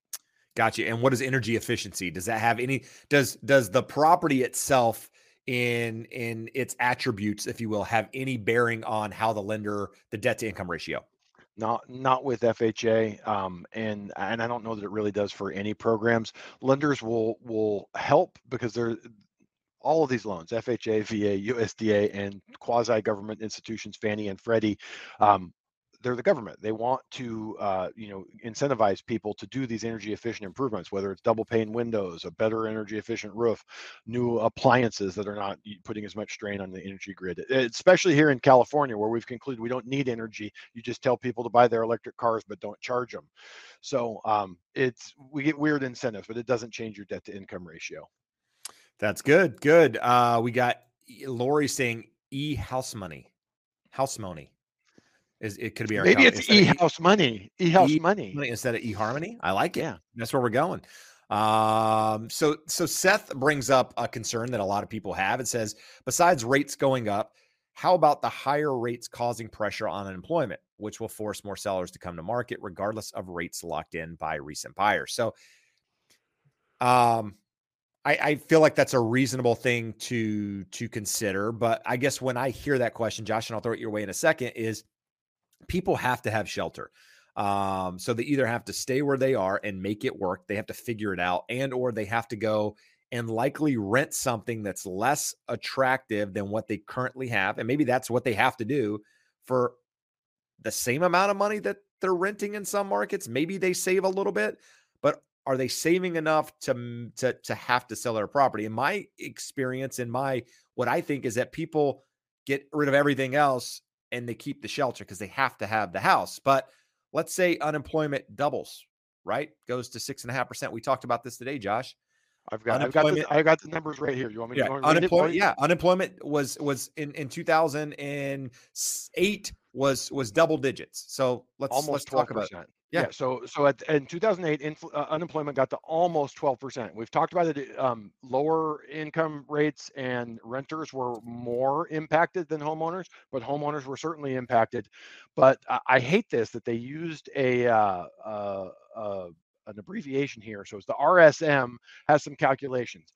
So to reach the 3% base case in terms of PCE, the economy would have to shed 1.7 million jobs, which would get you to a 4.6% unemployment rate.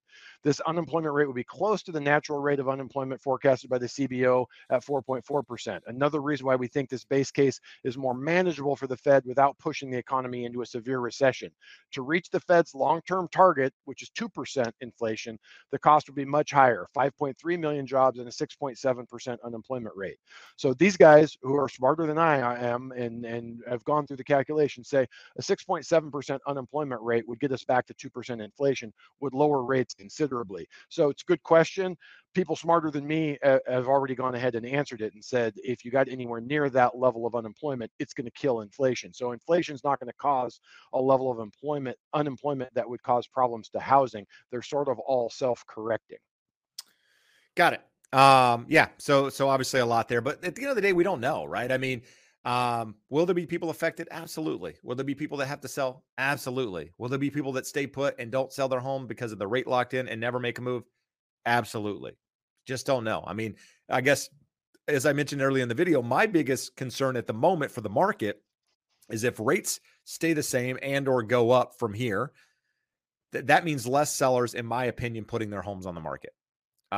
Because they're looking at a higher interest rate, right? And they're likely looking at a higher price. Even if prices pulled back, they're likely looking at a higher price for a property than they paid for that property, right? I think that's fair to say.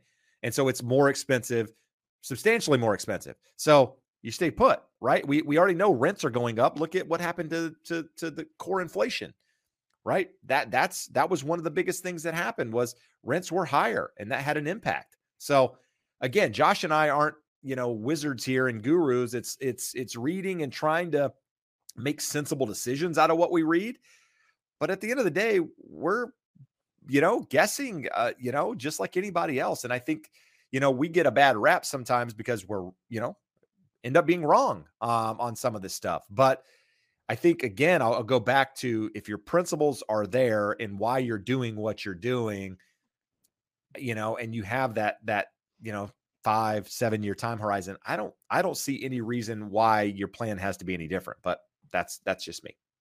Good stuff. Josh, there was a question here that I wanted to get.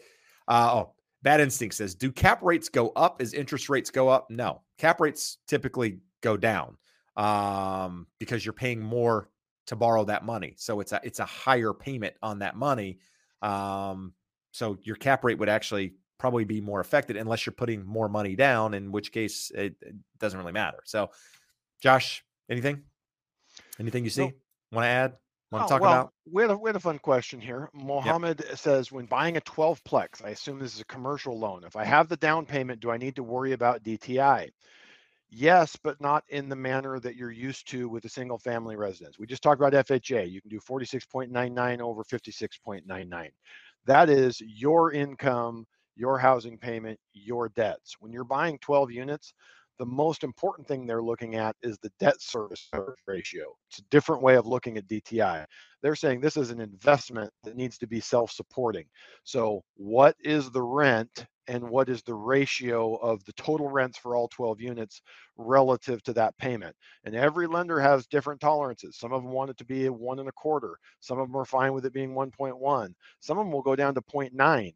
But the lower your debt service coverage ratio, the worse your terms are going to be. And that is because it's more of a risk. It's like a higher debt to income ratio on your home.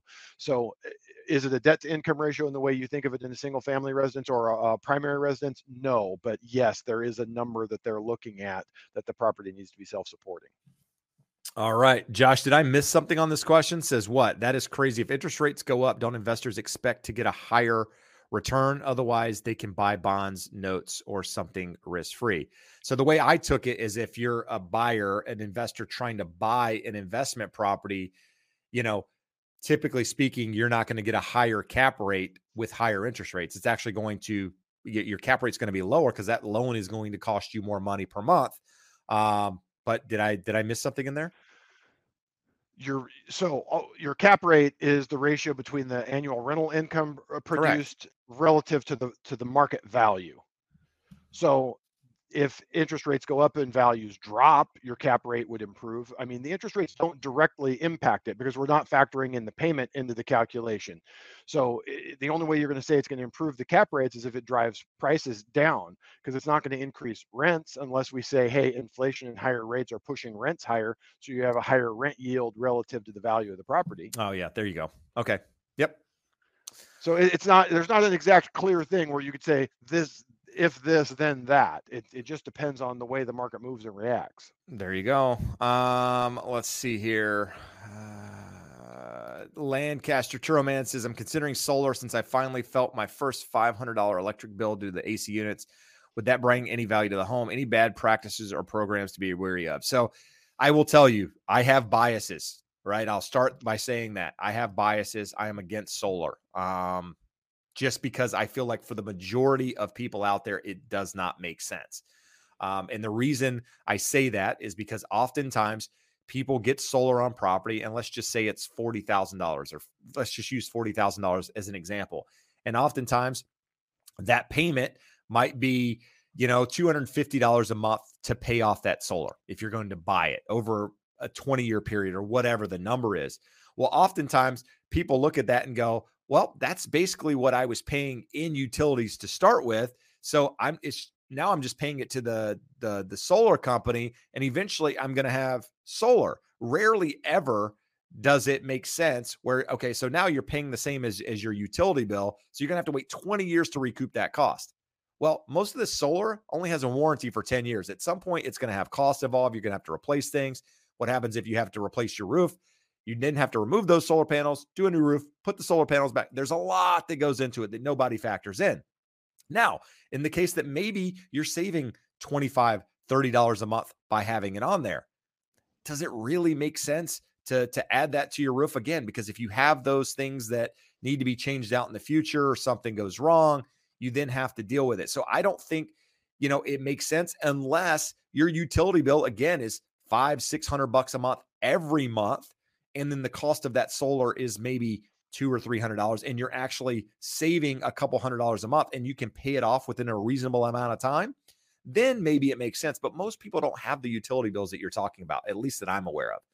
Now, Josh, what are your thoughts on it? And also not year round. So calculate the entire bill. Another thing you can look into, I don't know that this can be done, but gas and electric companies will generally have a leveling program where you can volunteer to pay more in the cheap months so that you don't have the $500 one. That's an option relative to the solar, because again, for the most part, solar is a giant boondoggle. The numbers rarely pencil out. I looked at it on my house, and my roof is literally the greatest roof in the history of the world for putting solar on, and it was like a 27-year break even on that. So in that 27 years, I'll need a new roof. So I have to uninstall the solar, put my new roof on, put that back on. I can have the situation like my neighbor had, that for the first 2 years that theirs was installed, they had 4 different roof leaks where the people were coming out having to repair the inside of their house and repair the outside of the leaks. And that is before we talk about the natural resources for these solar panels are primarily coming from North and South America, getting shipped by diesel freighter across to China, being put together in some of the most polluting factories in the world, shipped by diesel freighter back over to us, put on top of our houses. So if we think we're being green, we probably should do a little more research into this. I think Josh might have some biases as well. So bad practices. Let's just talk about this for a minute. Sometimes you'll get a company that says, cost you nothing. We'll just put them on your house and you'll pay the electricity back from us. Basically, you could pay us instead of the utility company at a lower cost per wattage or whatever they measure it in. To me, same scam. They're using your roof at this point to produce electricity, and you think you're saving money. You're not. I don't want to crap on anybody in that business. It's a business, and maybe there's things I don't understand about it. But from what I do understand, I can't see a world in which it makes sense for the majority of people out there. There we go. We just passed, though, here to draw it full circle, we just passed the Inflation Reduction Act that obviously would lead to subsidies for solar for the next 10 years, because that's how you reduce inflation. That's where we are, people. These are the conversations we have daily. If you were only a part of those, this channel would probably be shut down. We need to hire a crew to just follow us around. We should not. Those guys are insane. Why is anyone watching them? We couldn't talk about half the stuff we talk about on here. Let's see. I'm looking for some questions here. Super Trader has a suggestion. Get a small wind turbine and put it on your house. That will help the load, and then you could run your fridge when the nuke hits. I love it.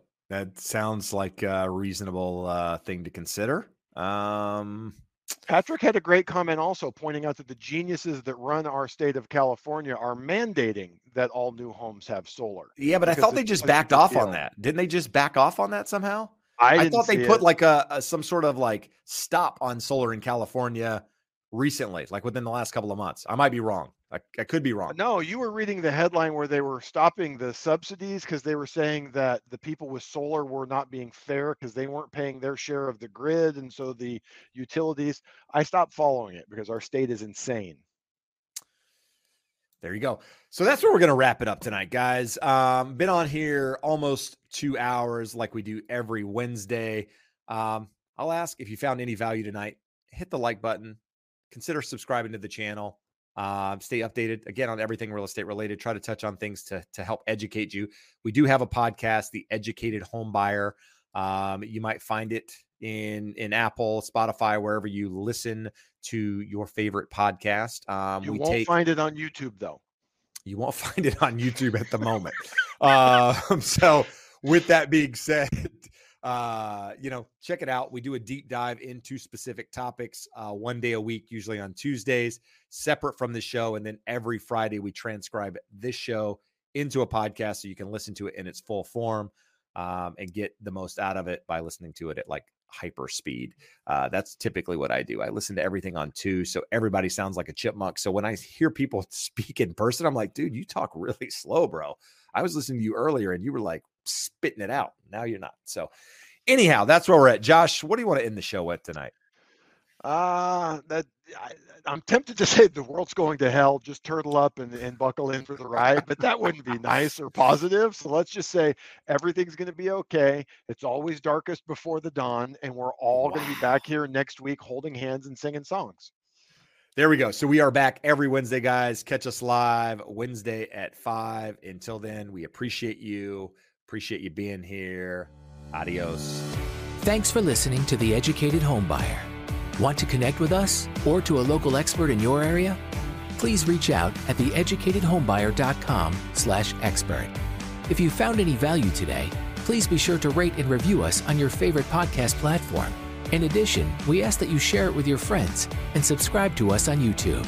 And make sure to follow us on social media. Thanks again for listening.